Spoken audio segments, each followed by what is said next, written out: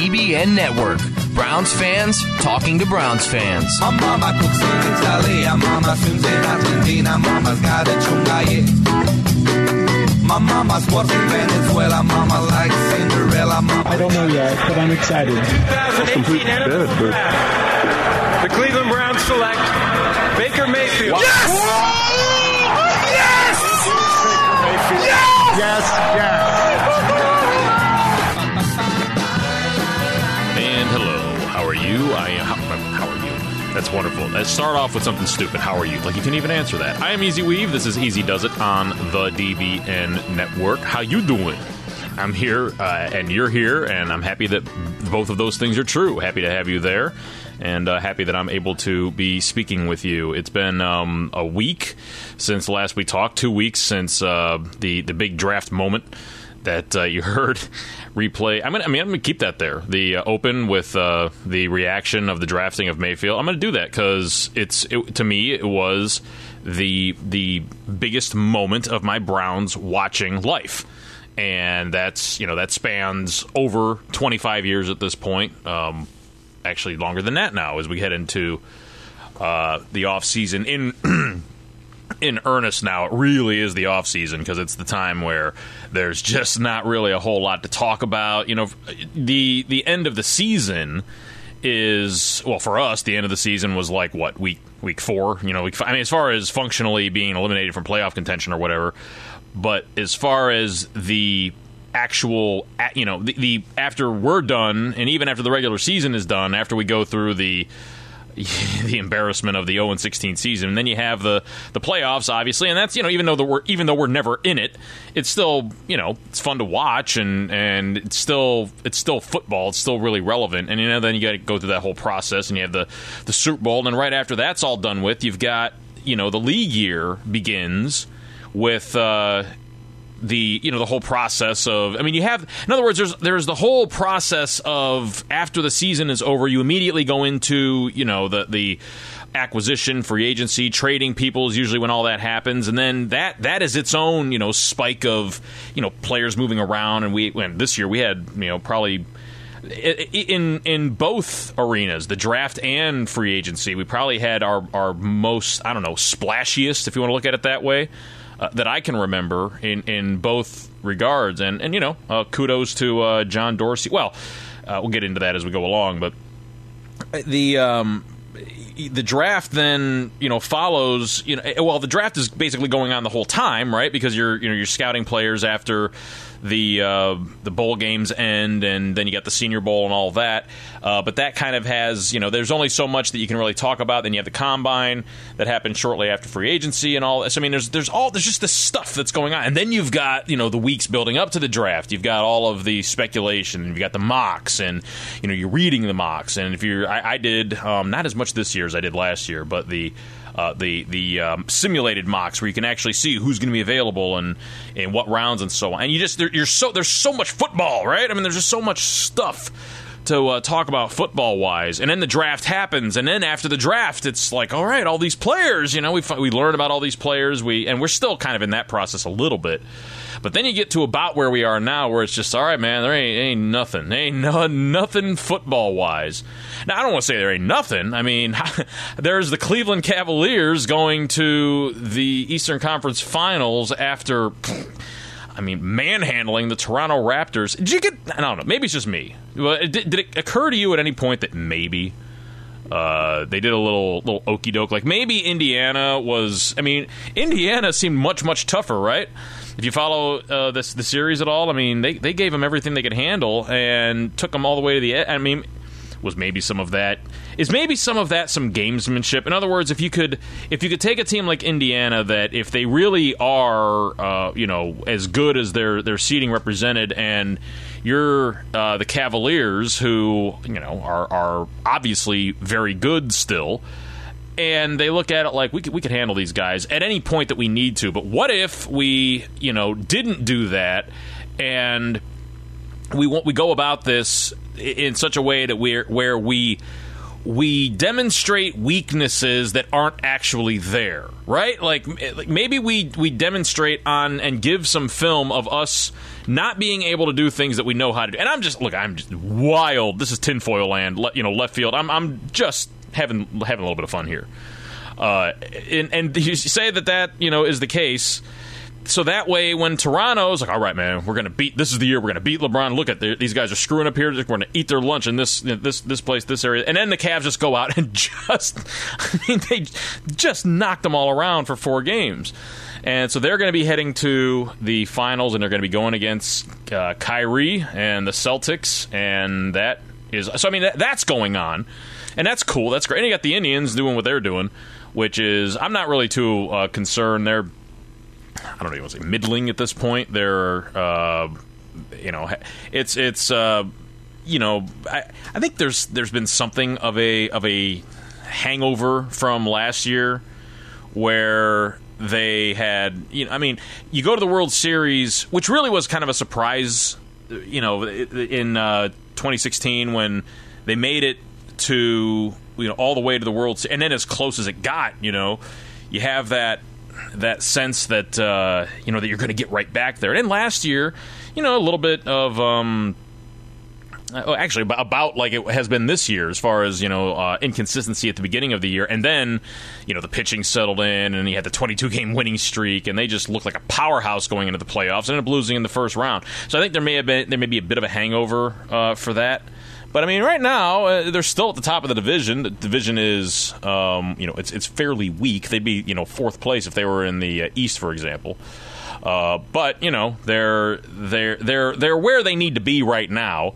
And it's still, it's better for them to be sitting there at first place. The White Sox are 9-26.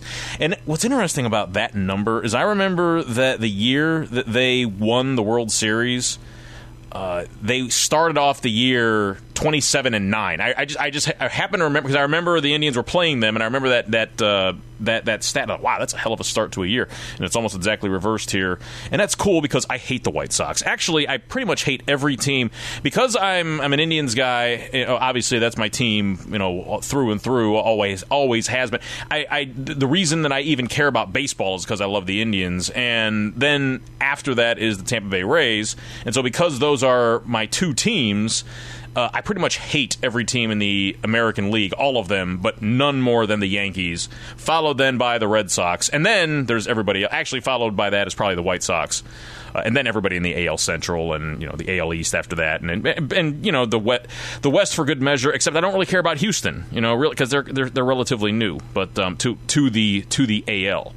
But whatever. All I'm saying is that stuff's going on, and that's cool. But it's still not the Browns, right? It's still not football. It's still not the thing that ties all of us together in this little cloistered world that we connect in.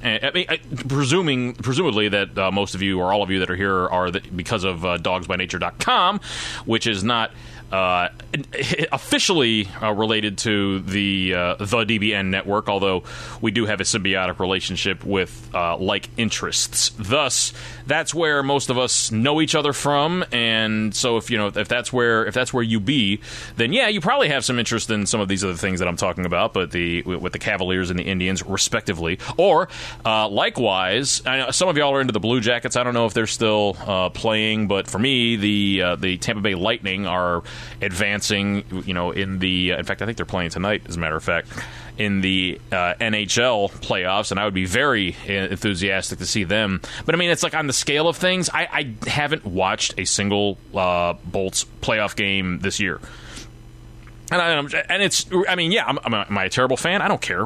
As far as that goes, I'm not a hockey fan.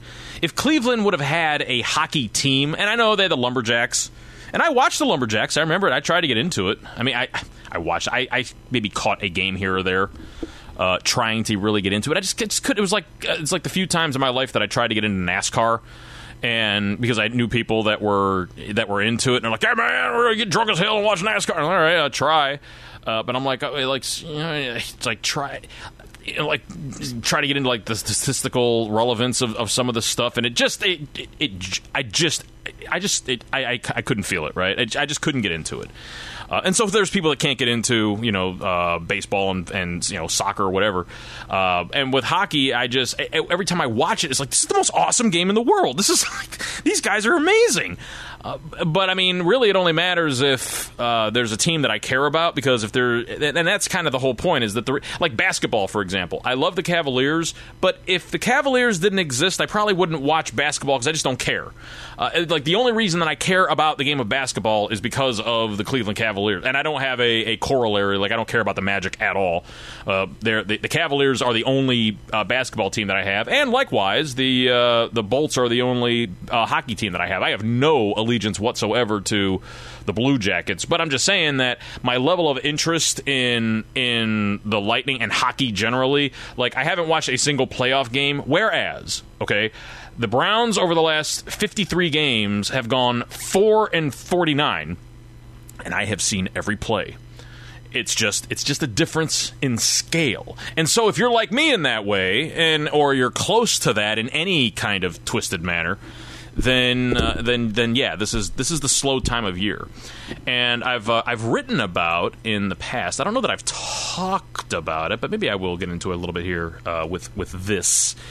Is an option for what you could potentially do vis-a-vis a spring league. Now I know that the XFL is going to be kicking off here, I guess, in a year or so, and there's like another semi-pro team that I heard about somewhere along the line. But I think that a viable, and if anybody that has any influence with anybody is concerned about the level of competition that a new league could bring, and if you're not, then I get that too. But I'm saying if you are, then maybe if you have influence with somebody, you could pay attention to this, and it might make. Maybe I'll get into that later on. The spring league idea that could be a boon for the league in a number of ways, and improve the product and give the fans something that they want, and just benefit all of society and humankind as a whole. Maybe I'll get into that later on. But I had a message from a guy that I wanted to honor first. A really good dude, and I love you guys, seriously. Anybody that's listening to this, you need to know that I love you deeply. And if this guy said that his name's Joshua. And I'll just go and read some of it here. I'm a huge fan of your podcast. I'm a DBN member, but I never post or comment. I do, however, listen to all the shows. My question pertains to which, man, I appreciate it, and I'm just saying I love you guys. Anybody that listens to this, you guys are just the best. And if, like this, for example, he's got a question, and if you want to ever do this, man, hit me up, easyweave@gmail.com, and I'll talk literally about anything that you want. But my question, Josh, going back to Joshua here, my question pertains to our offensive line depth. It seems to me like we have been throwing bodies at the problem for 2 drafts now, and we are kind of waiting to see what sticks, particularly at tackle. It also seems like tackles in general are not being prepared enough at the college level to step in and play right away. That being said, we acquired an experienced veteran in Donald Stevenson this year, but we have several guys that are looking to make a year 2 jump. What are the chances that we see some surprise development from players like Rod Johnson, Drango, or Coleman? I would also say that last year's experience probably gives better starting odds to Spencer Drango or even Sean Coleman at left tackle. You kind of breezed over the O-line analysis in your podcast last week, citing Joel Bitonio as Corbett, likely starters at left tackle, and Corbett. Any thoughts on potential 2-year breakout guys? Also, you used the phrase fait accompli twice in the last episode. Ever thought of a word of the day segment? I have not.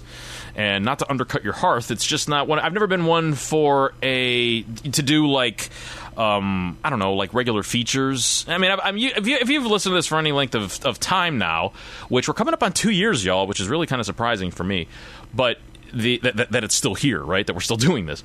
But if you listen, I'm very, very off the cuff. I'm kind of unstructured.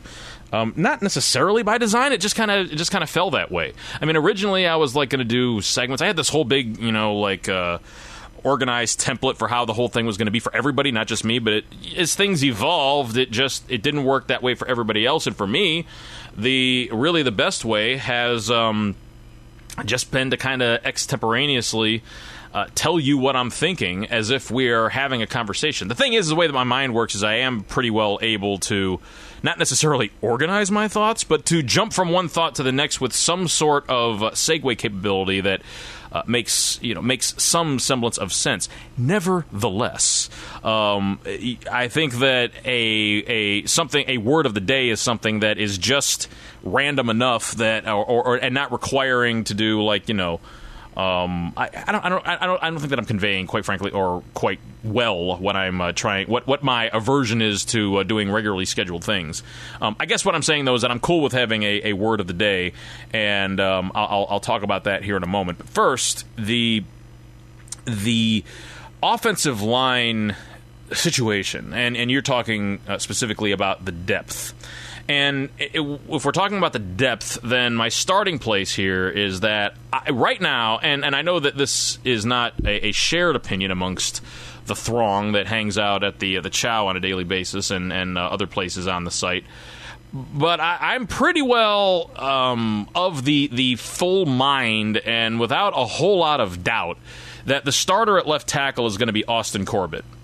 And I think that the reason for that is what I kind of said on draft night when we were kind of taking it all in, because I think it was a surprise for a lot of people that was going to be our selection. I think quite frankly, people weren't really familiar with him and didn't really know how to digest, because all of the scouting reports had him as a guard, but when we drafted him, he was drafted as a tackle. And an opposite of this was when Dallas selected Connor Williams, who everybody had as a tackle, who I actually was kind of pounding the table for as a tackle, and yet when the Cowboys drafted him, they announced him as a guard. So, obviously there's a difference of opinion, and there was certainly on Corbett about what position he was going to play. And in our case, I think that given the fact that we had an entire day to consider what to do with the 33rd pick overall. It's not like we were rushed into it. I mean, the draft ended on Thursday night. We had all day long. We had a chance to field every off. We had similarly in 2016 we had this, and we went with Emmanuel Ogbah, and I still think that was a good pick, and I think Ogbah is going to be a beast this year. But we'll get to that later on. The selection of Corbett, to me, signifies an investment in a guy that they plan on playing. They didn't draft the guy because they don't expect him to be playing. They didn't draft the guy because he's going to be backing up Joel Bitonio or Kevin Zeitler. And both of those guys are quality players that are under contract for a long time and cost the team a lot of money. Now, one of the theories out there is that this allows Joel Bitonio to move out to left tackle. I don't think that's part of the equation. I think that Bitonio has shown himself to be a quality player at the guard position. I do think, however, that he has a very important role here, and I think that his being on the team and his being, a member of the team that's signed for long term is a reason why Corbett was the selection here, because they have a relationship. Austin Corbett and Joel Bitonio have Bitonio was the left tackle at Nevada. He graduated, and we drafted him. And then Corbett took over for him after and has been the starter for the last 4 years since Bitonio has been playing for us. And they train together. They know each other. And they are pretty similar as prospects. And Bitonio was, he came into the league as a left tackle, and they moved him to guard. And I think that the calculus here is that playing next to a guy that he's familiar with, that he already has, and plus he had. If you look at the tape of this guy, he can perform at the tackle level. So I say all that to say that I don't think that there's going to be a competition for this. I mean, other than there'll be if there's a significant difference in playing skill between he and whoever else is at the tackle spot. then, certainly you would think that would be, taken into consideration. Say, okay, even though we expected to play this guy at tackle, it's not working out. We got to put somebody else in there. But I'm projecting two things: that he is walking into this as the starter, and that he will hold the starting job. That's what I think is going to happen. And then the rest of the line is still pretty well set. You've got Bitonio at left guard, you've got J.C. Treader at center, you've got Kevin Zeitler at right guard, and you've got Chris Hubbard at right tackle, who just signed a big contract, and he's going to be the right tackle. So at that point, if you're looking, the question that you asked, Joshua, was about the depth, and I did kind of skim over that a little bit. We drafted Rod Johnson last year, and he didn't play at all. He was a fifth round pick. I think it was an early fifth round pick. But we traded up to get him. We bundled assets and moved up in order to acquire his services. He was one of the more highly touted tackles at the beginning of the process. Had a number of things that dropped him throughout but a guy that has a not insignificant amount of high end talent that could and he's a guy that didn't play at all last year. He was essentially redshirted, much like Sean Coleman the year before. Sean Coleman was the right tackle all of last year. The year before that, he didn't play at all. He played in the final game against Pittsburgh. Him and Cameron Irving shared snaps. They basically split time at right tackle. And then Coleman played at right tackle all of last year. And so I think that Sean Coleman is a guy that probably should be the first option at left tackle, even after having drafted Austin Corbett. But I'm trying to balance, kind of what my druthers would be based on my own kind of scouting of the situation, observation of all of these guys and what I know about them over time. And how it pertains to the present. I mean, I have my ideas of things, but I also have to balance that with what is likely to happen given who the players are here. And by players, I'm talking about both the actual physical players that are in uniform, but also the coaches and the people that are going to be making these roster decisions, both as far as who we keep, who we put on the practice squad, and who is in the various depth chart positions. So with that in mind, I would prefer that Sean Coleman had been the starter, at least gotten that first crack at it, and if and have it be a competition. But I think, as I say, when you go back to whether, and this is the same thing with respect to the when you bring in new guys, when you bring in new regimes, and there's we got to get our guy, and the guy that's on the team already may not necessarily be your guy.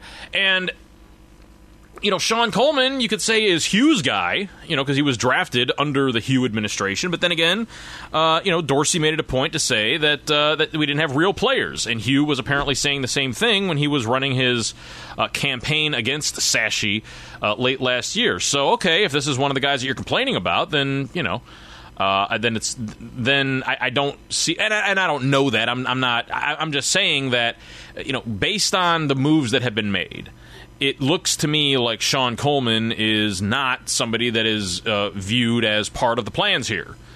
Because if he were, then I would say that, because if nothing else, he didn't really he didn't give up a ton of sacks. He gave up quite a few penalties. He certainly was called for a lot of penalties. I'm not going to deny that, but on balance, he was plus in the run game, and it was not.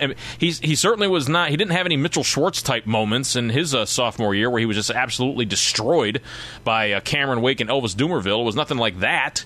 He held his own, I thought. But if a guy does that and is healthy, if a guy is healthy and starts, I don't think he missed a snap all year, did he? I think he played every snap at right tackle all year long.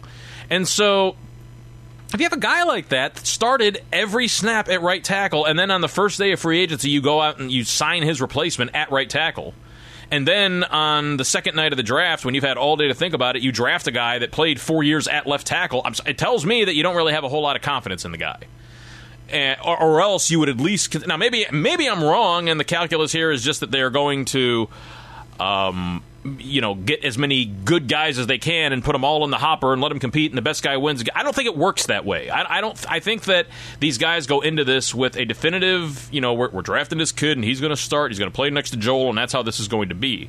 I would say that the way, and I could be wrong. I mean, we're going to see as this whole thing plays out. In the case of Joshua, you asked me my opinion, I'm giving it to you. I could be wrong, but I'm just telling you where I'm coming from, on all of this. And you can agree or disagree. And again, if you disagree and want to give me what for, easyweave@gmail.com. Otherwise, the tackle position, I think, is going to be between the four players. I think ultimately it's going to be between Corbett at left tackle with probably Rod Johnson backing him up, and then Hubbard at right tackle with probably Coleman backing him up, unless Donald Stevenson knocks out either Coleman or Rod Johnson. But right now, I think that instead what will happen is that Stevenson will be cut, and that Johnson, in other words, I think he's brought in to be a camp body and compete with those guys for the backup tackle spot. And basically, they got to prove that that they can hang, and and that's fine. I mean, Stevenson is not a tremendously great player by reputation or performance if you view the tape and so on. But I'm not trying to trash the guy. He's on our team, but I'm just thinking he's probably not somebody that is. I think when this is all said and done, I don't think that he's going to be on the final 53. We'll see, but that's kind of how I see this playing out. That it'll end up being Corbett, and it's not to say that it's all for political reasons. I think Austin Corbett's going to do well at left tackle, and doing well at left tackle, right, doesn't mean that he needs to be Joe Thomas, because nobody is ever going to be Joe Thomas.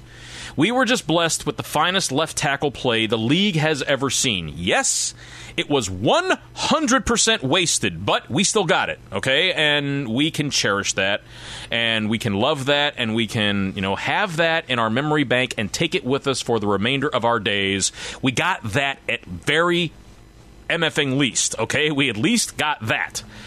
But we're not going to get that again. And what constitutes, decent to quality to acceptable to left tackle play that we can win with, I feel pretty good about Corbett being able to come in and do that right away as a rookie coming in and starting at left tackle.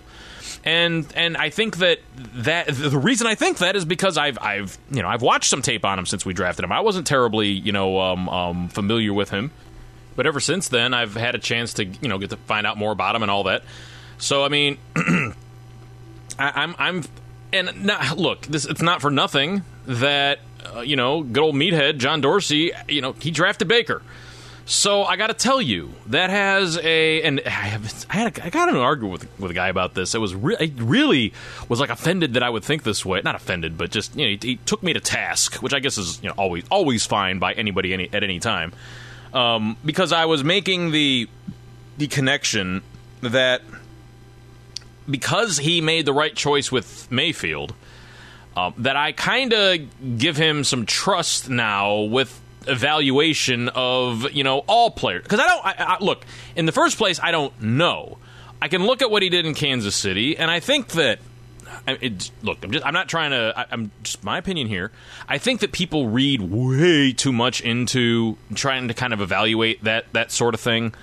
In other words, looking at what he did in Kansas City and trying to extrapolate from that what he would do with us, or that if how he drafted in Kansas City will correspond to how he will do with us. I mean, people were saying, no, he's not going to draft this type of guy because he's going to draft this type of guy because of how he's drafted. I think that people really overthink that sort of thing and try to find connections that aren't necessarily there.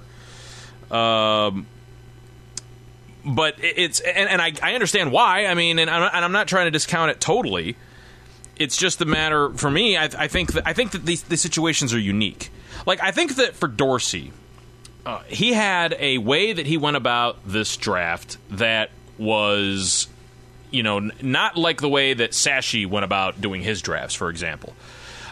which, I mean, I can't say that I know this. I mean, we're just looking at as we were kind of, very closely following all of the selections that were coming in during the 2016 and 2017 drafts, and really looking at, because we had really high picks on a lot of them for both of those draft seasons, and so we really spent a lot of time on these guys. What we discovered, or the commonality that seemed to appear over time, was that the Sashi Brown model of drafting people was, assuming that it's his and it's not the overall strategery of the of John DePodesta, or Paul DePodesta, who is still the chief strategy officer. But it seemed like the guys that they targeted were, first of all, high character, and then high spark, and then high production. And like all three of those where they intersected is where you had your high draft picks. And if you look at that can be basically considered analytics, right? That was basically the analytics, which it's not, and I'm not trying to make that I'm just saying that for purposes of illustration, it just seems like that was kind of like the formulaic way that you went. And then as you got into later rounds, it's like, all right, maybe the guy is not the best character, although that's really too many horribly character guys that he ended up picking up. But he had high production and or high spark, and not necessarily spark, but athleticism. This isn't true of the quarterbacks necessarily, but it's just kind of, let's say, a general way that they went about doing this. It seemed to be, anyway, the way that they were going about doing this. And so whether that worked out or not, I think that Sashi Brown's drafts are going to be, I think in many ways they're going to be vindicated when you look at over the next couple of years. I mean, for my eye, the guy completely fortified the offensive and defensive lines, the tight end group, and the linebacking core in 2 years. And that he wasn't able to, and this, I'm not going to get in a whole big thing about defending Sashi Brown, because as far as I'm concerned, the guy's gone. He's last year's news. I've shed enough tears for Sashi Brown. I think that he was brilliant in what he was there doing, and I think that for people that without being too disrespectful, but for people who whine and moan and cry and bitch and complain about Sashi Brown all the damn time, Chuck, for those people out there, I think that there's like a real serious problem with this idea that he had to have the entire team built inside of 2 years. And then it comes to, well, yeah, didn't have to have it totally built, but they didn't need to be that bad. Hello, coaching. There's no way that team that was on the field the last 2 years couldn't win more than one freaking game if Chris Palmer can win 5 over 2 years with what that talent was producing in 99 and 2000. But I've gone over that before. Not trying to make that case now, but I am saying that over the next couple of years, when you look at those position groups really being solid, if none of the other guys stick, that's still pretty good. But I think that you're going to end up finding some of these guys, like maybe Seth DeValve and Schobert. Well, I already mentioned that's linebacker and tight end, so that's already 2 positions. Maybe Corey Coleman. I'm not giving up on him. I don't have nearly as much with Jabril Peppers as far as feeling good about him, because those are 2 areas, wide receiver and safety, where yeah, it was bad, and we did spend high resources. They just didn't pan out for So okay, get it. You're gonna miss on draft picks. Dorsey is gonna miss on draft picks. I fully expect that's going to happen. At the same time, all that I can do to continue the thought, with Sashi, the model was, yeah, we're going to miss on draft picks, but we're also going to have so bloody many of them that even if we miss on some but hit on others, we're still going to end up at the end of the day with more quality players added to the team. This would seem obvious, would it not? We drafted 3 guys in the first round last year. 2 of them look to be bona fide, knock it out of the park. We nailed those guys, even after 1 year, and 3-year rule notwithstanding. And by the way, it happened to be the first and last guy that was selected. The middle guy, he also seems to be an exception to the 3-year rule, but in the other way. Okay, unfortunate if it works out that way. But what I'm saying is that, okay, even if it goes down that way that Jabril Peppers is a total bust, we still had 2 guys, first round talent that were, that are on this team now. And I'm saying that was the overall, okay, that's not the way John Dorsey rolls. What John Dorsey does is he's football guy. He goes out and gets the best talent that's available at the spots that he has. And that's I'm not saying that to be critical. I'm not bemoaning the strategy. It's 2 different ways of going about building a team. But I also think that, and also you could say that it's the culmination of an overall process that really was, spanned out over time, where you had like kind of the acquisition phase, and then this was the year to cash it all in. And in their mind, cashing it all in was better to do with Dorsey because he was a better evaluator of talent. And if that calculation is correct, then more power to us. I'll be happy if that is the way that it all works out. And again, I'm very much willing to grant Dorsey a lot now of I don't know, grace and some. I'm going to give him the benefit of the doubt on a lot of these picks now because he got the Mayfield one so right. And the Mayfield one, I mean, the reason why I'm going to keep the reaction to us drafting him as the open for a while, maybe forever. But I'm saying the reason because it was such an important, big deal to me. And don't worry, Joshua, I'm going to get back to the offensive line here in a little bit. But the drafting of Baker Mayfield was because Baker Mayfield to me was, and maybe I was over the moon with it, but I'm just telling you where I'm at with it, and I haven't relented from this point of view ever since I arrived at it. If not the best, certainly one of the top quarterbacks I've ever seen coming out of college. The guy has everything except he's only 6 foot and 5/8 or whatever he is.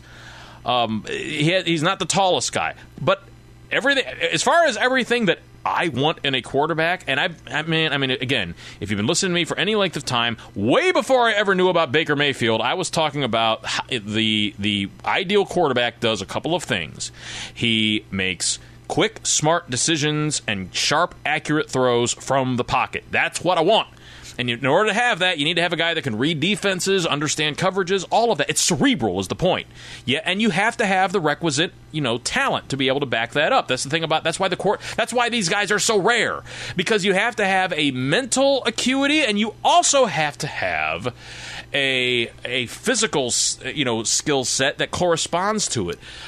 Just because you're able to to read defenses and make the right decisions, you have the hand-eye coordination and the quickness and the release and all of that to be able to make the throws. Now, I will say that on that, in my opinion anyway, and good people are free to disagree, but in my opinion, if you've got really lousy mechanics, but all of the stuff is working upstairs, I think you still probably have it. Well, Bernie Kosar, is a great example of what I'm talking about. That guy had filthy mechanics. I mean, there was probably no uglier looking, and I don't mean this, as far as actual physical presence, Bernie. You're a swell looking fella. I'm just saying that from looking at the prototypical quarterback model that you would, the kind of the drop back, big tall guy standing tall in the pocket, Bernie stood tall in the pocket, but I'm saying if you watch this guy, have you ever watched? He was lanky.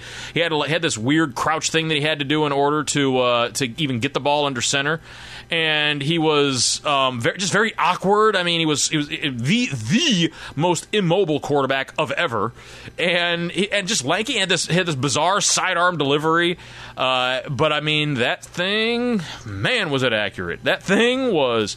I mean, you watch the video of this guy with this, the weirdo delivery and the and the sidearm and all this, and this guy, I remember watching a Pro Bowl video of him in like 1990 or something, and he's just one after another throwing this football through a tire, and nobody is even close to being able to do this. So I'm saying is that if for all of it, for me anyway, it has to do mentally more than anything else. And to me, what Baker Mayfield exhibited on the field he mentally was just sharper and better than anybody that I have ever seen scouting the quarterback position. And so in the things that were important to me, Baker Mayfield was the best quarterback option. And then especially considering the fact that he was available to us, that we could actually get him. I've never wanted us to draft a player more than Baker Mayfield, and that we drafted him was just such a culmination of so many years of wanting guys and us either not having the ability to get them or having the ability to get them and drafting somebody else. I liken it to the 2014 when the guy that I really, really wanted was Teddy Bridgewater, and I loved Bridgie. It's not even close to how I felt about Mayfield, though, in retrospect. But I mean, I was a huge fan of Bridgewater, and when we didn't take him at 4, and then we traded the pick, and then the way that whole thing went down. I mean, if we weren't going to take Bridgie, why don't we just stay there and take Khalil Mack? But whatever. So we end up because we still had the pick at 26 because that was the Richardson trade to Indy. That was the fleecing. So we don't take the quarterback, and then you watch that whole thing go by, and nobody's taking quarterbacks, and we're sitting there, and then we trade up to 22 like we do, and I'm thinking, all right, we're gonna do this. We're gonna take Bridgewater. And then you hear Goodell say, Johnny Manziel. And then, so many other people in Browns land were just erupting with happiness and euphoria. And I'm like, because, look, my opinion on Manziel was he was a third-rounder. And that had mostly to do with football talent. I wasn't really as knowledgeable about the whole. You could tell he was kind of he was definitely into himself. You could tell that, but I really didn't care about that. I kind of expect for what it requires to be successful at this level at that position that you do got to be a little bit nutty. I'm cool with that. I can certainly allow a certain amount of that, into the batter, so to speak. But with him, I just didn't think that he had the tool. I just didn't. When I watched him, I did not see. To me, it was all backyard ball all the time, and I not to say that he didn't make some beautiful throws and display some things. It just to me, it wasn't even close on film mentally to what I was watching Mayfield do. So but at the same time, I'm like, all right, I'm going to support this, but I'd really like to see what Brian Hoyer can do because we hadn't get a chance. You have to wonder what would have happened if he wouldn't have got hurt in that Buffalo game, and so that was kind of the mindset that I took into it. Not this time. So and you've had similar. If that wasn't your moment with Bridgewater, then whoever. Instead of drafting Whedon, you would have wanted us to draft whoever. If you instead of drafting and go down the list, I'm saying for me, I've had mine over the years, and so for us to actually take Mayfield, and particularly with all of the options that were available and all of the scuttlebutt surrounding it, that we were going to go in other directions with really all of the I don't even know if it was misdirection or anything of the or subterfuge or anything like that. I think that it had more to do with just people convincing themselves of things. It just they literally just they talked about it enough to each other that they convinced, or to themselves, that they just convinced themselves. You know what it's like? Last year when we were talking about Deshaun Kaiser in the preseason, he had the first game against the Saints. Remember, he came in, he threw the 2 long touchdown passes, and we won the game. And everybody was like, yeah, we got a quarterback. It's great. We got a quarterback prospect. And he was. He actually looked like a good quarterback prospect, the likes of which we hadn't seen in a while. And people were watching it, and they're like, yeah, and you see him consistently making the right decisions. And I remember Bupp was like, whoa, no, what you mean consistently? And he made the point, he's like, I think that people watch the tape of this so many times that they actually think that the guy is doing this on a consistent level. And of course, Kaiser was not consistent in anything last year except for, throwing interceptions in the red zone. But that's kind of the point, is that I think that this draft season there was some of that going on. Again, Joshua, I'll get back to the offensive line here in a minute. This is just a little deviation. But I think that people convinced themselves that was going to be the case, or they convinced themselves that whatever scenario they had conjured in their mind, because there was so little actual, in years past, all this stuff got leaked out all the time, but there was so little of that this time around until the final day, until the actual morning of the draft. Up until then, nobody had any idea what was going to be going on. And so I think that there's a lot of people that talk themselves into it. But the fact that we went and did did things like bet that they were going to eat horse crap and that sort of thing, and then we actually took the guy, we actually made the right call. So again, for me, it was such a big deal that we did that it does, and then combined with that I do like a lot of the things. And look, I said at the very beginning of this, if we would take Mayfield, number one, then I'm good. Dorsey could burn the rest of the house down, and I'm good. As it happens, Dorsey did the right thing with getting Mayfield, but I don't think that he burned the house down. I think that he actually added a lot of potentially core talent to this roster, and I think that we have a significantly, from a talent standpoint, a much better team than what we had at the end of the 2016 season, as we would expect and hope to have with as many assets as we had, not just in terms of draft picks, but with cap space. And we spent a lot of the cap space. Although, it didn't really work out that we went out and signed a bunch of high-profile free agents. I mentioned Chris Hubbard was about the biggest of all of them. Terrence Mitchell, TJ Carey, EJ Gaines, these are not guys that, really broke the bank. These were not it wasn't like a year when a team went out and signed Darrelle Revis for those huge contracts that he was getting.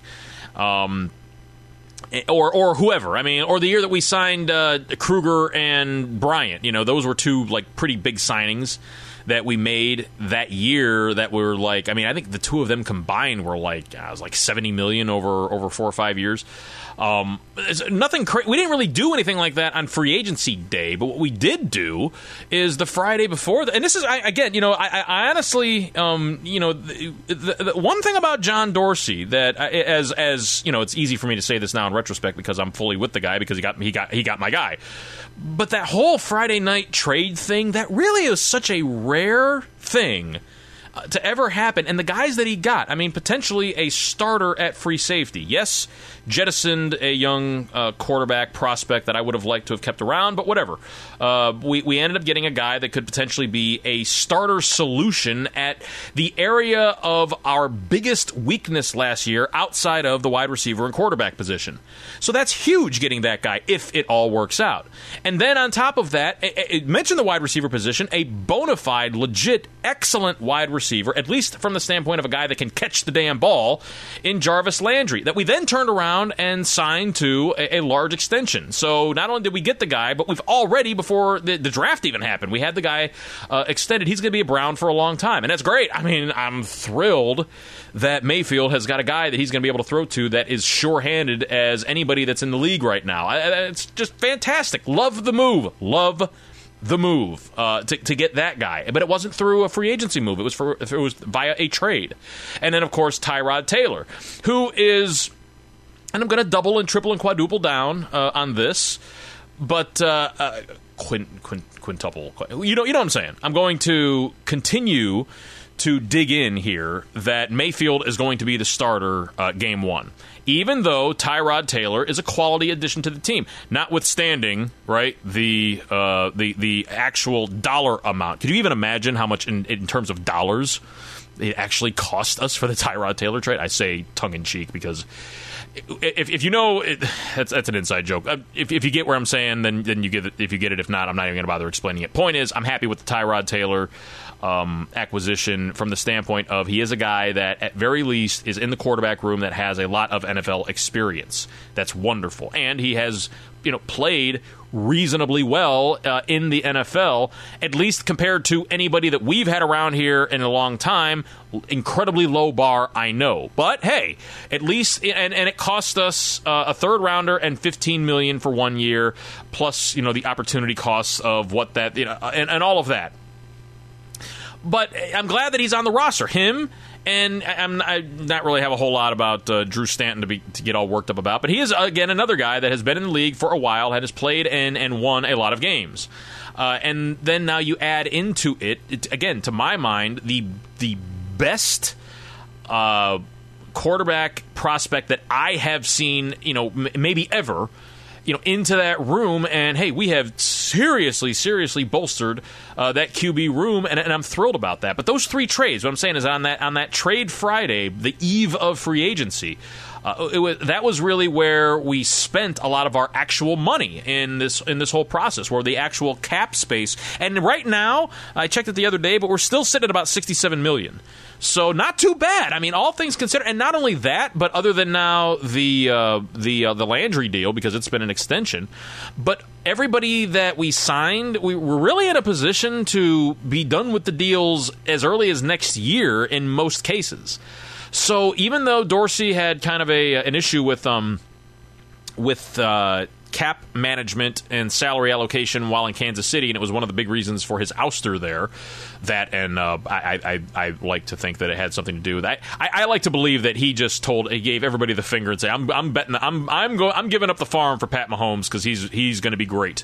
Because I agree with him, he is going to be great. And you know what else? The fact that 2 years in a row, Dorsey got my guy. I mean, because I was Mahomey by just an eyelash over, maybe a little bit more than an eyelash, maybe a thick hair over Mitch Trubisky. But I like Trubs a lot, and there's the Mentor connection and all that. But I thought that he was a quality quarterback prospect, and I think that he's going to be good. But Mahomes, that was the guy that I was really, and so Dorsey in the last 2 years has gotten both of the guys that I wanted bad. And so that to me, that says a lot about. And then you look at Denzel Ward, the selection at 4, and you've got a guy that is going to handle another one of our biggest challenges last year, the cornerback spot. Well, I don't know if the cornerback spot was one of our biggest challenges, but it became one of the biggest challenges when McCourty, got hurt / got apathetic or beaten down by all of our losing, that he underperformed at the end of the year. But really threw a lot of bodies at that position via free agency, but Ward is a guy that he was the best cornerback in the draft, and again, there's this concept of kind of an attitude with, and I think that's kind of what I was getting at earlier with respect to how people look at stat sheets, they look at the previous drafts, and they look at statistics, and they try to come up with a formula that tells them, well, if he takes this guy in this year, then he's likely to take this guy now that he's this type of guy now that he's with us. And I think that the type of guy aspect of this is the thing that we can't really know, because I don't know this, but I think that with Dorsey, a lot of what causes him to pull the trigger on a guy has to do with intangible element in the player that we can't know about, that we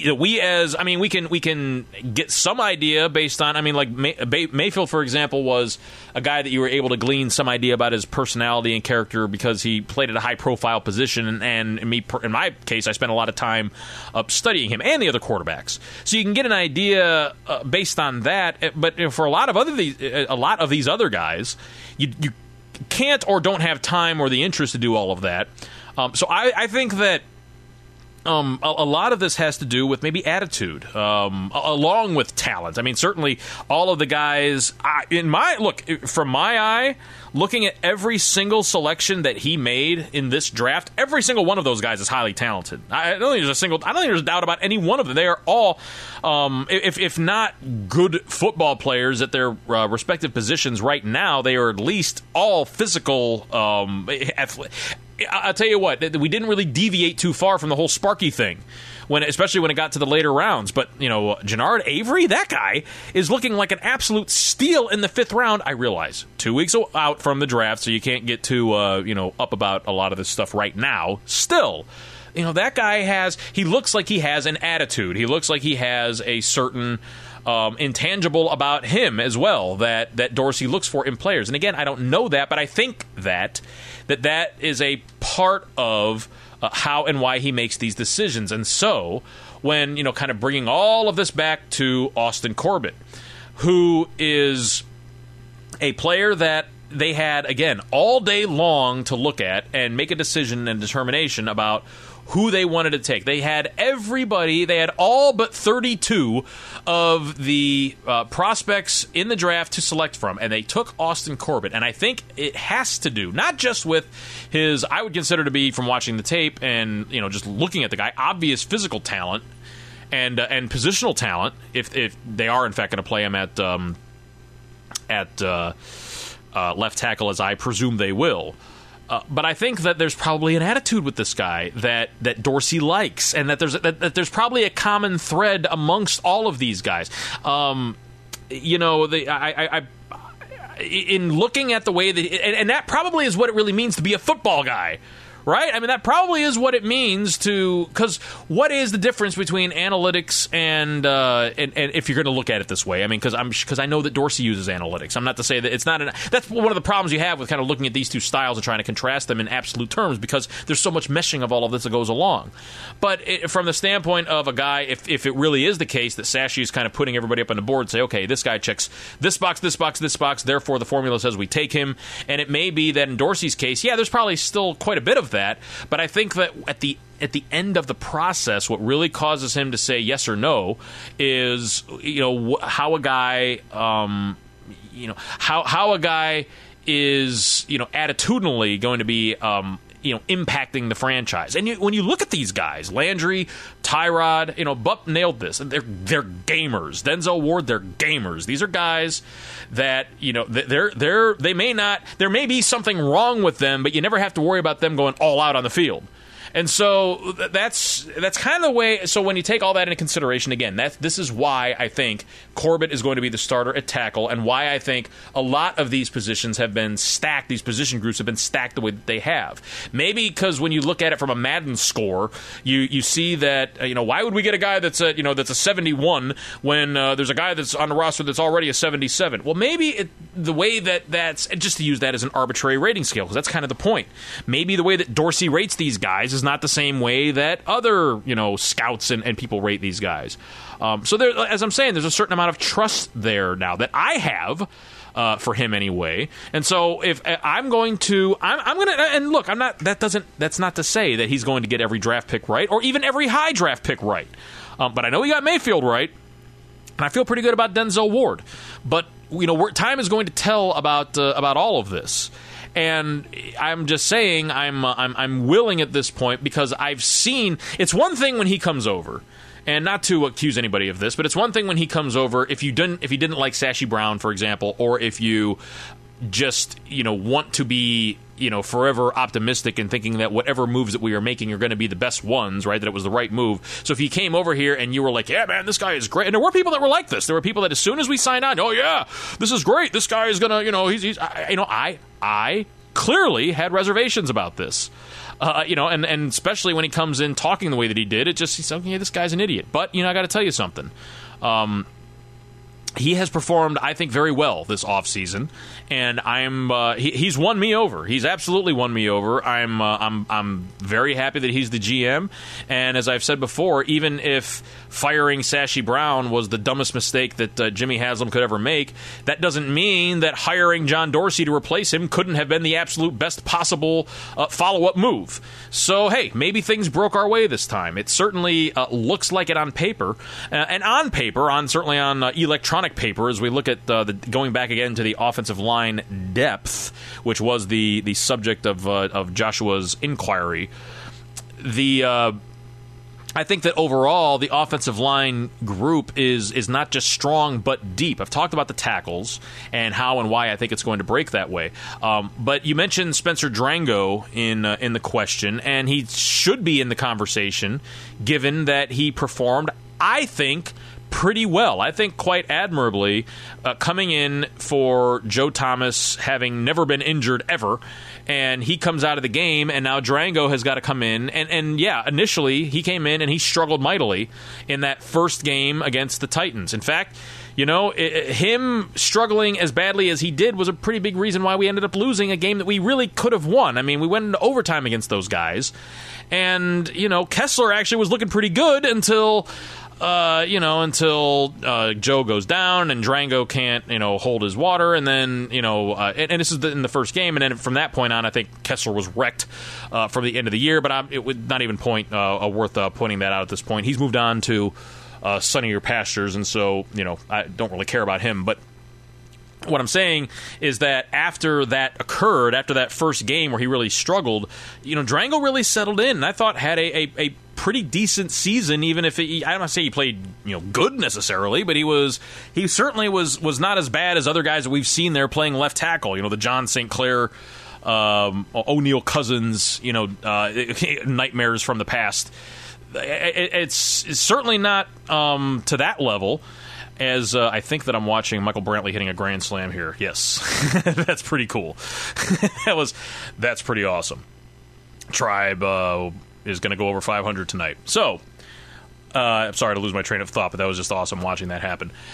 Worked him deep into the count too. Anyway, I think that Drango is probably going to end up going back to his natural position of guard. I think that he was really more of a last resort last year. I don't think that they ever intended to have to play anybody behind Joe Thomas because they never had to. But he came in and he was the first option, and again, he definitely did better than any number of options that could have been in there in his place. But I think that ultimately, while he's established himself as if nothing else, a viable backup player at that position, I think that his more natural position is at guard, and I think that that's where he'll end up being probably the first option at either left or right guard. If either one of those guys go down, then I think that Drango is probably your first guy in. And so, I don't know how many. I mean, we kept a fairly inordinate number of offensive linemen last year. I can't imagine that we're going to keep 2 backup guards and 2 backup tackles. I do think that we're going to keep 2 backup tackles. I think that because of the relative insecurity and also the importance of the position. And the youth thereof, I think that it probably would behoove us that we would keep 4 tackles. But as far as guards, I think it probably is going to end up winding up being Bitonio and Zeitler and Drango. And I think it also, I think it also probably shapes up that we will end up having an inordinate amount of offensive linemen because we probably will end up keeping 9. Treader is the center, and I think that Austin Reeder ultimately will make the team and back him up at the center position unless they feel comfortable with Drango playing there as well. But I think it's too much of a risk, and I mean, time will tell. I'm just going based on how it's worked out in the past and kind of how I see this roster shaping up. If not, then it could be that there's only 3 tackles, and it could be that there's 3 tackles and 3 guards and 1 center. That's not terribly unusual to have only 7 or 8 offensive linemen. 8 seems like the more plausible number, but I still think that we'll end up keeping 9. And Austin Reeder backing up J.C. Treader is fine. That's a perfect. I mean, he had the one game for us where he performed fairly well against the Redskins 2 years ago. So that's that to me. That's a better offensive line, depth and entire situation overall, even with the departure of Joe Thomas, than we've had in quite a while.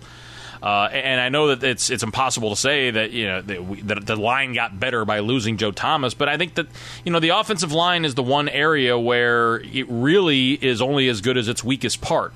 If you have 4 out of 5 that are great, but the 5th one is a sieve, guess what? You got problems. Either you're going to have a quarterback that is constantly harried, or a run game that is out of sync, or you're going to have to designate other resources, fullback, tight end, whatever, in order to help out at that weakness, and that takes away your ability to attack defenses in other ways. So it's it's important, therefore, that not everybody has to be great, but if all of them can hold their own, then we can do this. And I think that we're in a spot where I feel really good about 4 of the 5. I know a lot of people are down on at least the right side of the interior with the 2 guys that we had last year with Treader and Zeitler. I don't understand why. I thought those guys did all right. I mean, Zeitler may have underperformed a little bit, but he wasn't anywhere. I think it was fine. And again, I don't see a problem with anybody from left guard to right tackle.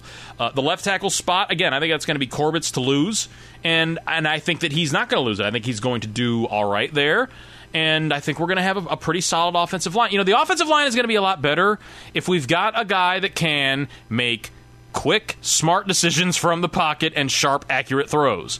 That's what I'm saying. I mean, it really is going to come down, and that's, again, why I think that Mayfield's going to end up being the starter. I mean, if we're going to talk from a comparative standpoint between Mayfield and Taylor, one of the things about Taylor is that he gives up sacks because and doesn't give up a lot of turnovers because he's usually not willing to challenge defenses, and he holds the ball pretty long. And plus, he's more of a runner as a quarterback, and running quarterbacks just do tend to get sacked more often than drop back passers. And that's, by the way, that's true. If you're hearing that, you're like, what are you talking about, Easy? I mean, the more mobile guy would get sacked less. No. If you are a guy that has a quick release versus a guy that is more prone to when the first and second read are gone, then you tend to start putting your looking down and thinking about running as opposed to keeping your eyes upfield and constantly looking for that next avenue in the passing game. And between those two styles of quarterback play, the guy that runs is the guy that gets sacked more. It's just the way that it always works out. And it would stand to reason. Because if you're a quarterback, you're constantly trying to you're not really running away and giving the defender an opportunity to beat you in an athletic way, because most quarterbacks are not equipped to outrun defenders. They're quarterbacks. They're so, I mean, and there's obviously there's exceptions to this, and there are guys that, but I mean, the guys that are really, like Aaron Rodgers is a really good scrambler, but the reason Aaron Rodgers is a really good scrambler is because he's a really good quarterback that has some speed, but it's because people are trying to defend against what he can do in the air that he's able to take off and get huge chunks on the ground. But honestly, I'm sure there's defenses that are willing to give that up because he's just so good with with the aerial assault. So just to use him as an example.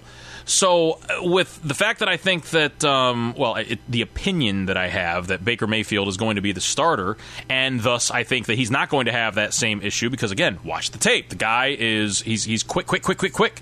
Getting through those progressions. He's going to be quick. He's going to be good. He's going to be so good. I'm so looking forward to this. But I think it's going to make the offensive line look better, as will the addition of two running backs, Nick Chubb and Carlos Hyde. Again, got to give Dorsey a lot of credit here. The backfield situation that we have now as compared to what we had, and we still have Duke and we still have Days, but it's just so much better than it was entering into. I mean, he nailed it. Carlos Hyde and Nick Chubb, home run, a grand slam by Michael Brantley, as a matter of fact. And so with those guys, I think they also are going to make the line look better.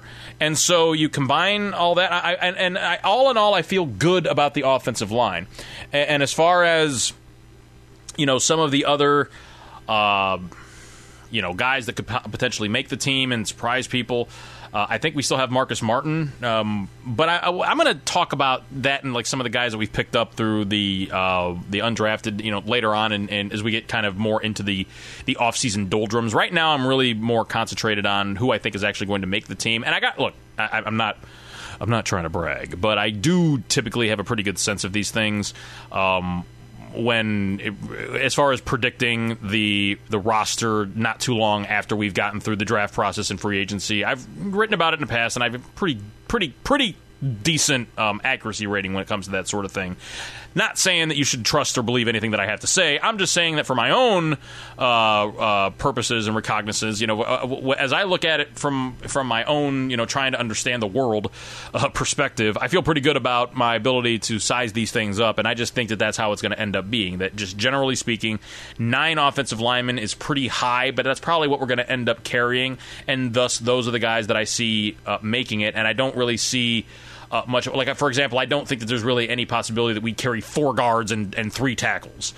I could see us maybe carrying 4 guards and no center, but I think that Reader, I've just always assumed it's Reader, that he's probably a plenty fine option where he's at as the backup right now. So that's where I'm at right now, Joshua, on the offensive line. Feeling pretty good about it. Feeling pretty bullish about it. And so, I feel good about the offensive line and the defensive line. But we'll talk about the other position groups later on. I wanted to spend today and this one talking about the offensive line and my wild, deviation into the whole process of Dorsey's draft management, as I think it might be, had to be included up in there. But I wanted to add to the program what Joshua had asked for, and that is a word of the day. And I don't know if it's, the way that he used the example here, it was something that I had said previously throughout the show. I don't know that I need to necessarily do that. I think I'll just pick a word. And so the word that I have for today is alacrity. Alacrity is a really cool word. Alacrity means brisk and cheerful readiness. Isn't that a cool word? You can apply it in many ways, and it's very good. And I am filled with alacrity as I describe what I alluded to earlier on. And I don't know, maybe I'll get into the full thing here. Maybe I'll, I think I probably need to rewrite it again in digital ink form. But talking about the concept of a league, an off-season league, a spring league. Because I think that, excuse me as I adjust the microphone here. I know you people don't care, but it always bothers me whenever I move the mic, and because it has this, it's got this weird, stuff that you're hearing. I've never liked that, so I apologize for having done that. But I had to move the thing. So the idea of a spring league is usually one that springs up, no pun intended, right around now, and it's it takes various forms, and you have a variety of and there's been a variety of attempts at this. For example, the World League of American Football. I remember this is near and dear to my heart, actually, because I think I've told this story before, but the very first football game that I ever watched was Super Bowl 25. That was in Tampa, and it was between the Buffalo Bills and the New York Football Giants. And Whitney Houston sang the greatest national anthem of all time, and that was the first. Like I'm not to say it's not the first time that I had ever seen football.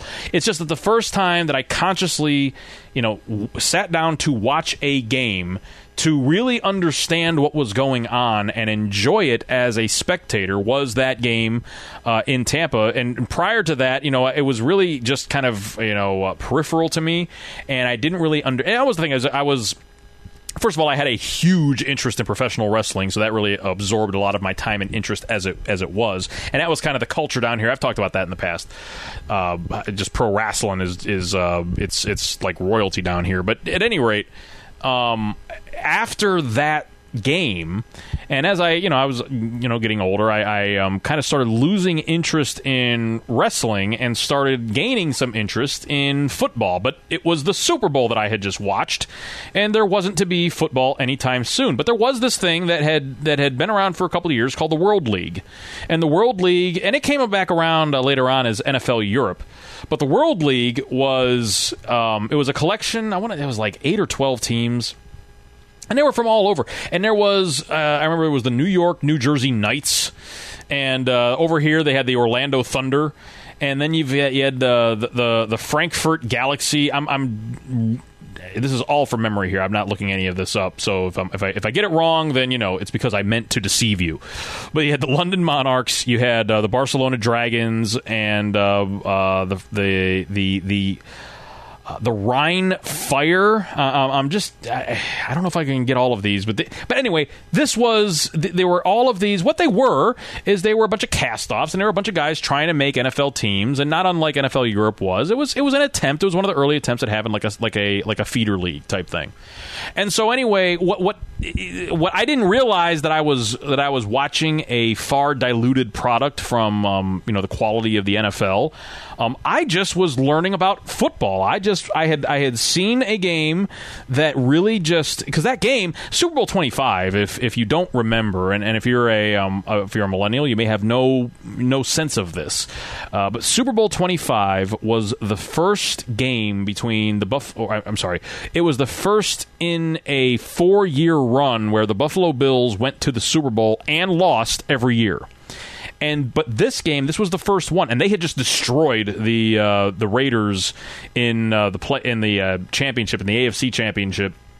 And they were, and not only that, but the Giants had lost their starting quarterback, Phil Simms, and Jeff Hostetler, the backup, had to start the game. They lost Simms in the NFC championship game. And so they had to go into Wait a minute. No, they did not. I'm getting that wrong. Montana was injured in the NFC Championship game against the Giants. A couple years. I think maybe the year before that. So I'm getting that wrong. Sims was injured in Dallas earlier in the year. Hostetler had been the quarterback for a while. Anyway, he was still the backup. And so the Bills were seen kind of as heavy favorites going into that. Well, at least that was my conception of it at the time. Everybody in my orbit that had been talking about it, my entire knowledge that Buffalo was going to run away with this thing. But they operated the K-gun. And the K-gun was the no-huddle offense with Jim Kelly and Thurman Thomas, and they were able to run really fast and catch defenses off guard and not set, and they were able to rack up a whole bunch of points doing it this way. Except whenever they got into the Super Bowl. And what the Giants did is the Giants said, all right, you want to go really, really fast? Well, what we're going to do is we are going to hoard the ball. We are just going to hang on to the ball. And they had the jumbo formation. They just ran the hell out of the ball like every play. Not every play, but you know what I'm saying. They really, really did the ground and pound caveman ball. They had the jumbo formation. They had like basically 8 offensive linemen at the line of. I mean, they went all the way, and they ended up. And Jeff Hostetler made just enough plays where they ended up chewing up like 45 minutes of. I mean, seriously, they held the ball the entire game, and and Buffalo was still able to get their digs in, but the strategy ended up having them with the lead late in the game, and Buffalo is driving down. And in a position to win the game with time expiring. By the way, if you are a Bills fan and you somehow have wandered in here, I'm really, really sorry for this. I am, because you guys were you were like my second team for all those years. The Browns would be bad in the regular season, and then when the playoffs started, I would jump with you guys because you were still playing. And plus, you usually beat up on the Steelers, and so that was all good, but. As I'm recanting this, I realize it can be painful. I'm just saying. On that final drive, the Bills drove down and they put themselves in position to get a winning field goal off the foot of Scott Norwood. And it was from 46 yards out, and it was a 20-19 score at the time, and the kick went wide right. And the Giants win the game, and it was, by the way, that game was the last game as defensive coordinator by one Bill Belichick. He was Bill Parcells' defensive coordinator. And not only that, but Ron Earhart was the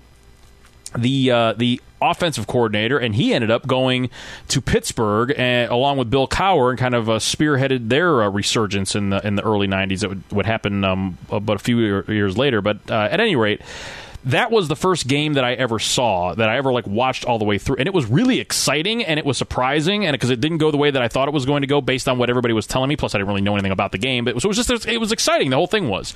So as I watched the World League that summer, it was all about learning about the game of football, and I did, and I didn't really so much I don't know that I could tell you anybody that played on any of those teams. I can tell you that the London Monarchs won the whole league. They beat the hell out of the Barcelona Dragons in the World Bowl that was played at Wembley Stadium. So they predetermined a game, a home field, stadium where the championship game would be played, and it just so happened that the London Monarchs ended up playing in their home stadium for the championship game, and they just wrecked. I think it was 21 or 28 to nothing. They just beat the hell out of them. But that was a spring league, and it was entertaining. And in that following school year, was when we had my family had moved back up to Ohio, and that was when I discovered, hey, there was this thing called the Cleveland Browns. I mean, my dad was a Browns fan, so I knew that they existed, but I saw Bernie Kosar throw that long touchdown pass to Michael Jackson against the Patriots, and that was it. From that point forward, I was a Browns fan, and it was that same year. So it was a spring league that really kind of taught me, kind of the basics about the game of football, and there really does not exist one, and hasn't really existed one in any meaningful form for a lot of years. And so I've talked about in the past, and I'm going to get into a little bit now, the idea that I've had about how the NFL could, basically they could fend off, if they're concerned about this XFL thing, then they could fend that off and also provide to their fans something that they could want, and also provide a little bit of revenue for themselves by having their own spring league. And this is how it would happen. Okay, after right now, we've drafted the players that we're going to draft, and we've got the all of the undrafted rookie free agents and all of the guys, all of the camp bodies. I believe all of the rosters right now are at 90, which is the limit that you can have. You can't go past 90. And then, unlike in years past, there's the one cut down day, which actually works pretty well for this whole thing.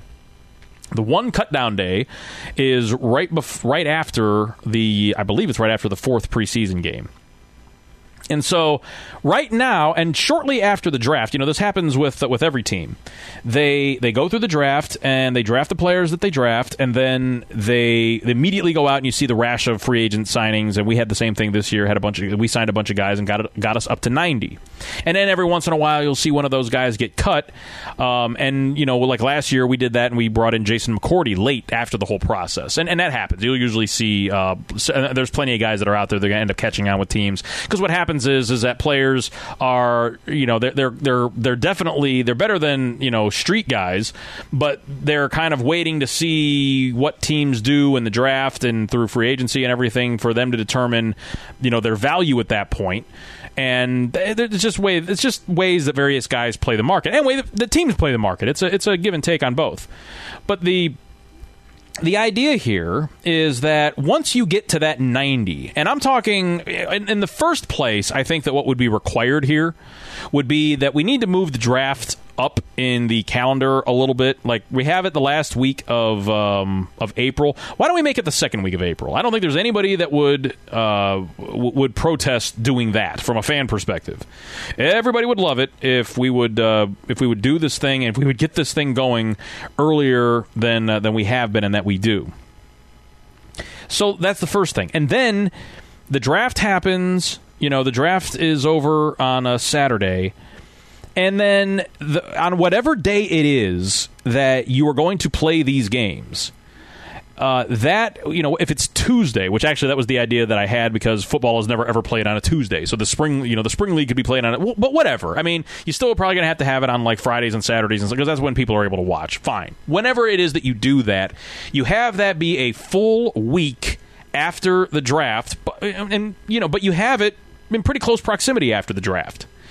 Instead of having, a rookie minicamp, or, you probably still have those things, but I'm saying that all those guys that are on the roster that aren't going to make the team, essentially you've got 53 guys that are going to make the team, and actually of that, only 46 are going to dress on game day.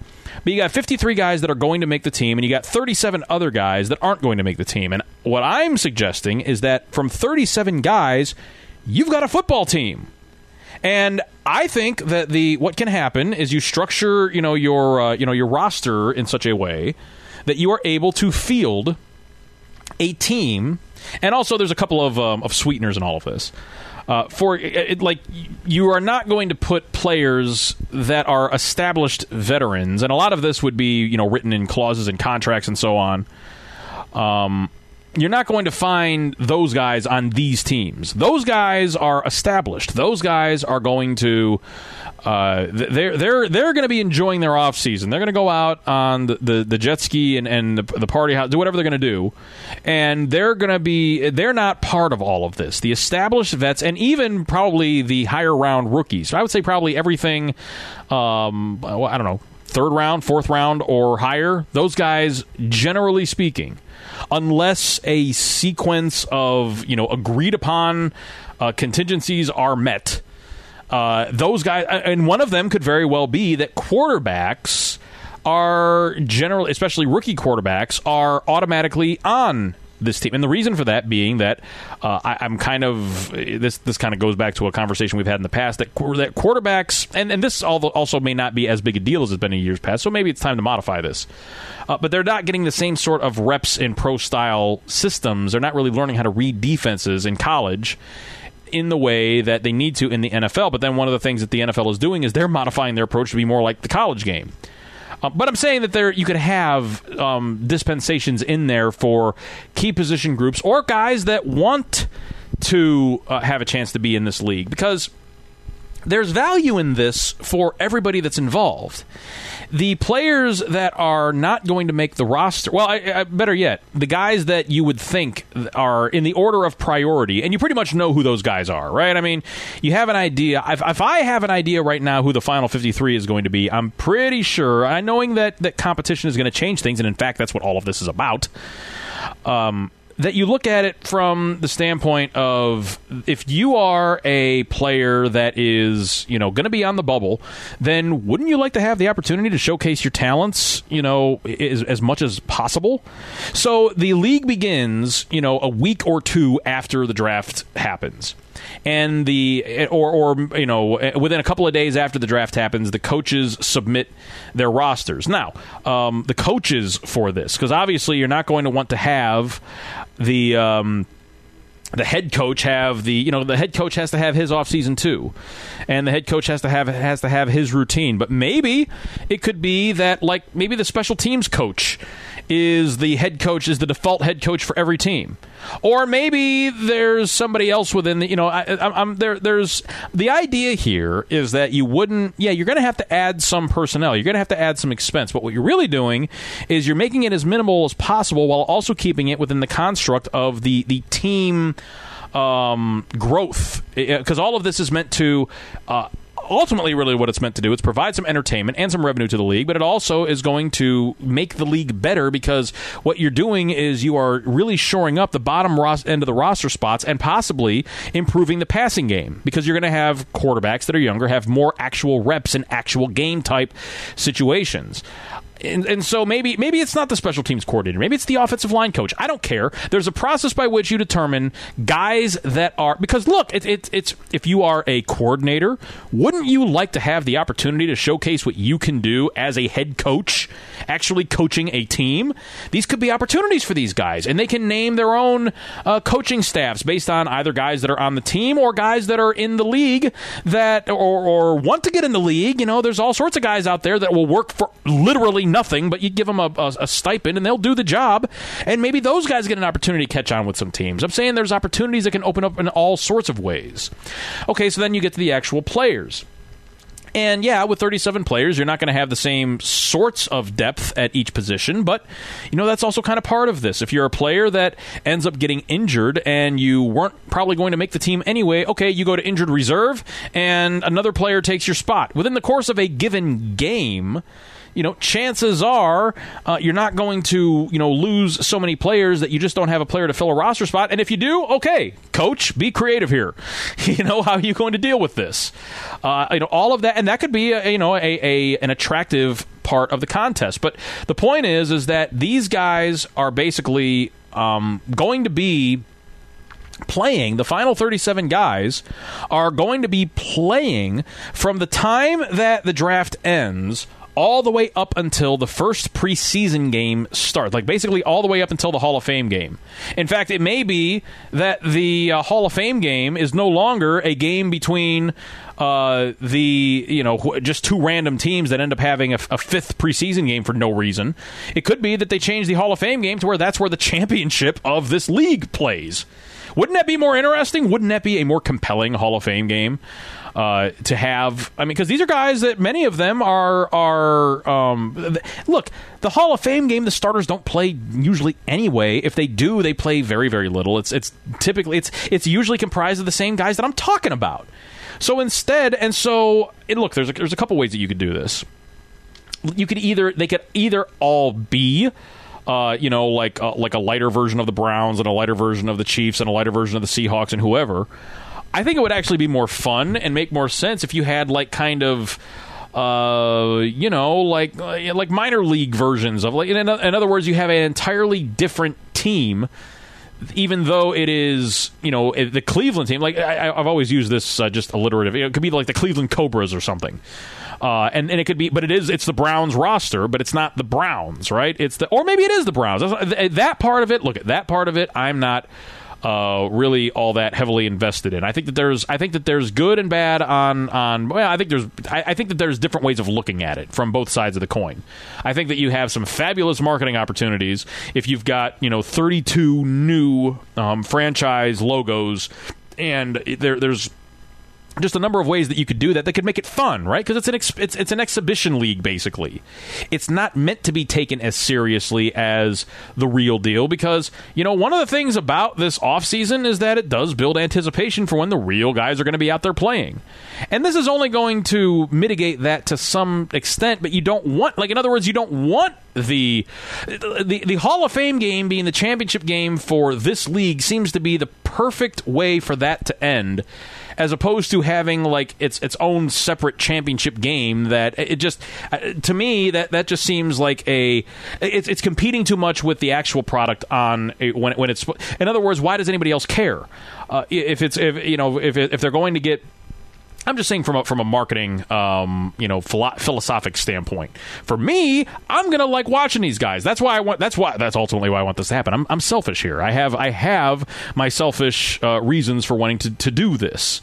But the main selfish reason is because I want the league to get better, and I also, I'd like to get a chance to watch these guys. I mean, if you got guys that are going out there that are performing at top-notch levels, they're for the entire spring into the summer and then into the preseason, because that's the other thing. Okay, the preseason now begins in earnest, but now there's not really that much of a need necessarily to see these guys because you've been watching them for a while. You can actually spend a little bit of more time with the starters. In other words, when the actual preseason begins, the starters coming in and the guys that, not just the starters, but the top 53 are actually just going to start playing, and that's really going to be the big difference. But a lot of those guys are going to I'm saying the guys that were part of the 37, they're still going to get a lot of playing time, and maybe they're going to get more of a look because they've piqued interest because of their performance earlier on in the spring and the summer. And at the end of this, a lot of those guys are still going to end up getting cut. And a lot of them are, I think there's going to be a few of them that will end up breaking through, that will showcase their talents, that are going to convince some teams. And also, that's also going to make the entire waiver situation much more interesting. In my opinion, if those guys do end up getting cut and don't end up getting, making it to, on an NFL squad, well, then you know what? They spent that entire spring and summer playing football. And they got paid for it. And you know what? It was well worth it. I'm sure that any one of them that would be involved in something like this would have been, pretty happy to have that opportunity.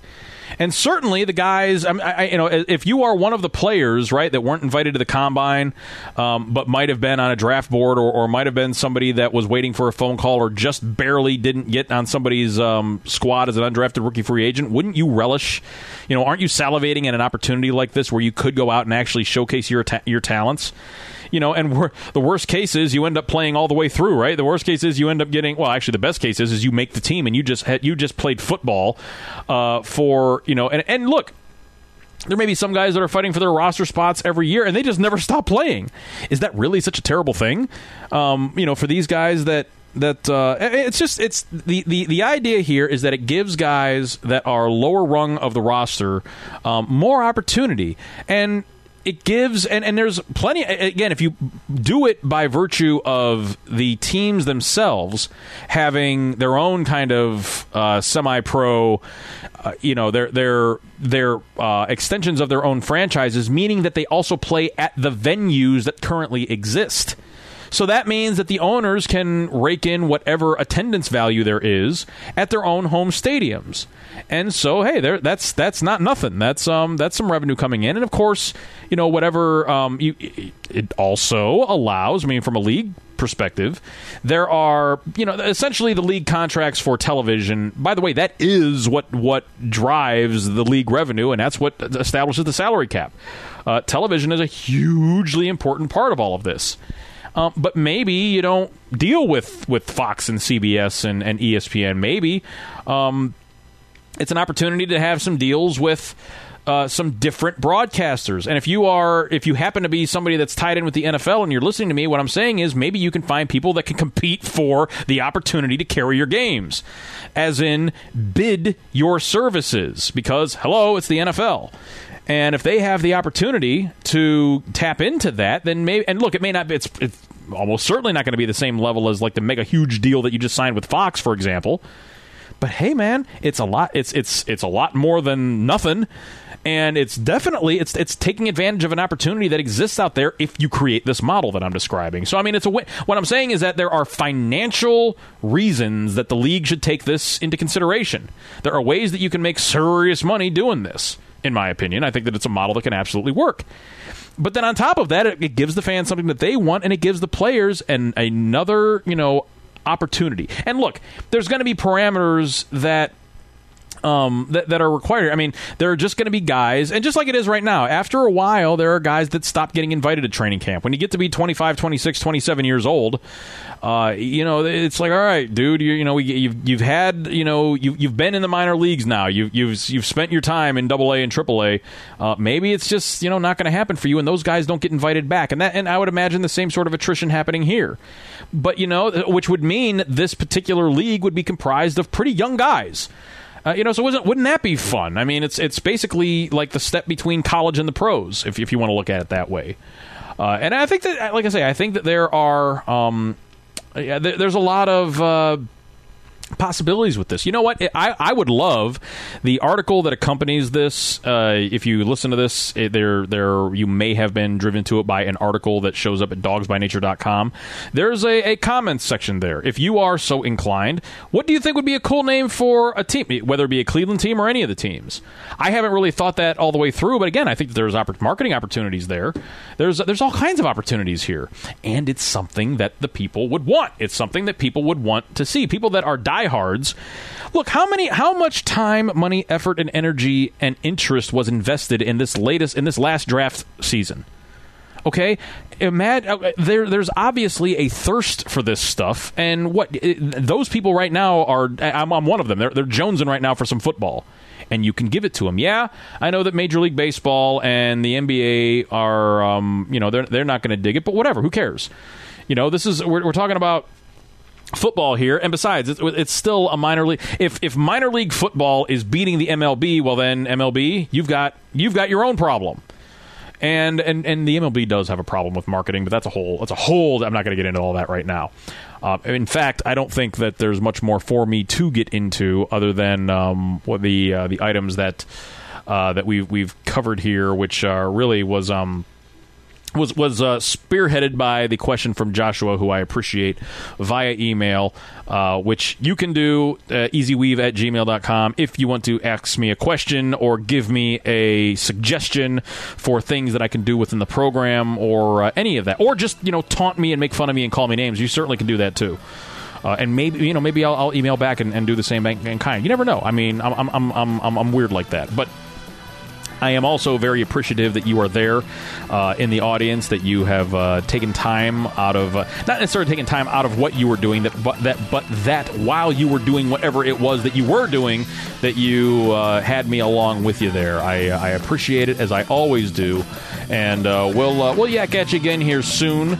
This has been Easy Does It. My name is Easy Weave here on the DBN Network. And until next time, good luck, God bless. So.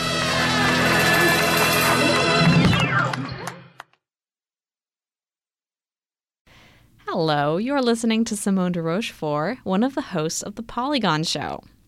It's a show all about the video games that you'll never have time to play, brought to you by four friends who are just as passionate about food, soft drinks, and TV shows as we are about video games.